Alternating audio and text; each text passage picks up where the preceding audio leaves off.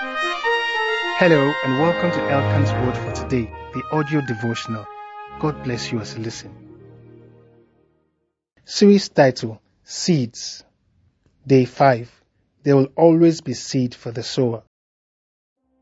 In 2 Corinthians 9 verse 10, Paul, admonishing the Corinthian church on giving, writes, "Now he that ministers seed to the sower, both minister bread for your food, and multiply your seed soon." Or, as the God Word version renders it, God gives seed to the farmer and food to those who need to eat. Paul's interesting depiction of God reveals a key truth about God's nature. God is a generous and all-giving God, James 1 verse 5. But what he gives to you is ultimately based on what you are. If you are an eater, he'll give you bread, but if you're a sower, he'll give you seed. Many Christians have a me, myself, and I mindset. When they come to God, all they think of is what they can get for themselves. There are others, however, who see life as an opportunity to better those of others, spiritually, mentally, physically. This special group of believers are sowers. They're not givers because they have excess, or because they have too much free time on their hands, or because they have no problems of their own. They give because that's who they are. They are sowers. They sow their time, they sow their finances, they sow their advantages, they sow their giftings, etc. Anytime they step up, they look for those they can bring along with them.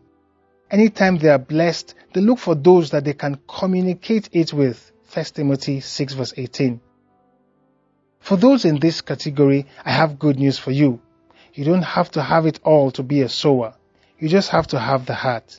As long as you have the heart to give, Paul says God will give you the seed to sow.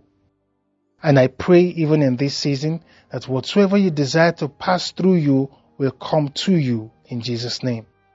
As the bucket that is used to fetch water never runs dry, you will never run dry of resources, of finances, of favor, of anointings, of graces, etc. in Jesus' name.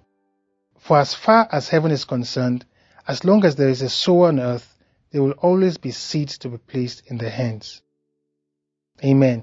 More blessings await you today. You'll not miss them in Jesus' name. This was an audio recording of Elkan's Word for Today, the devotional for growing believers by Greg Elkan. For more information and other edifying resources, visit us at www.gregelkan.com. That's GREGELKAN.com.